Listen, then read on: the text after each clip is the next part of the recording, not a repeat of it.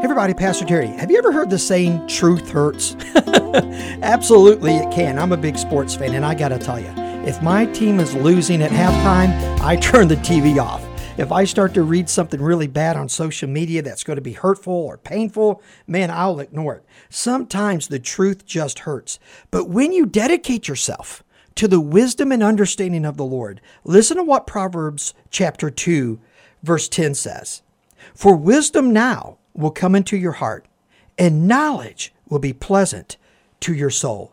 When you seek after the Lord and seek after His understanding, listen to me, my friends, God is going to reshape your spirit and your mind that when hard truth comes your way, when hard reality comes your way, you will have wisdom and understanding, and it will actually be peaceful to your life.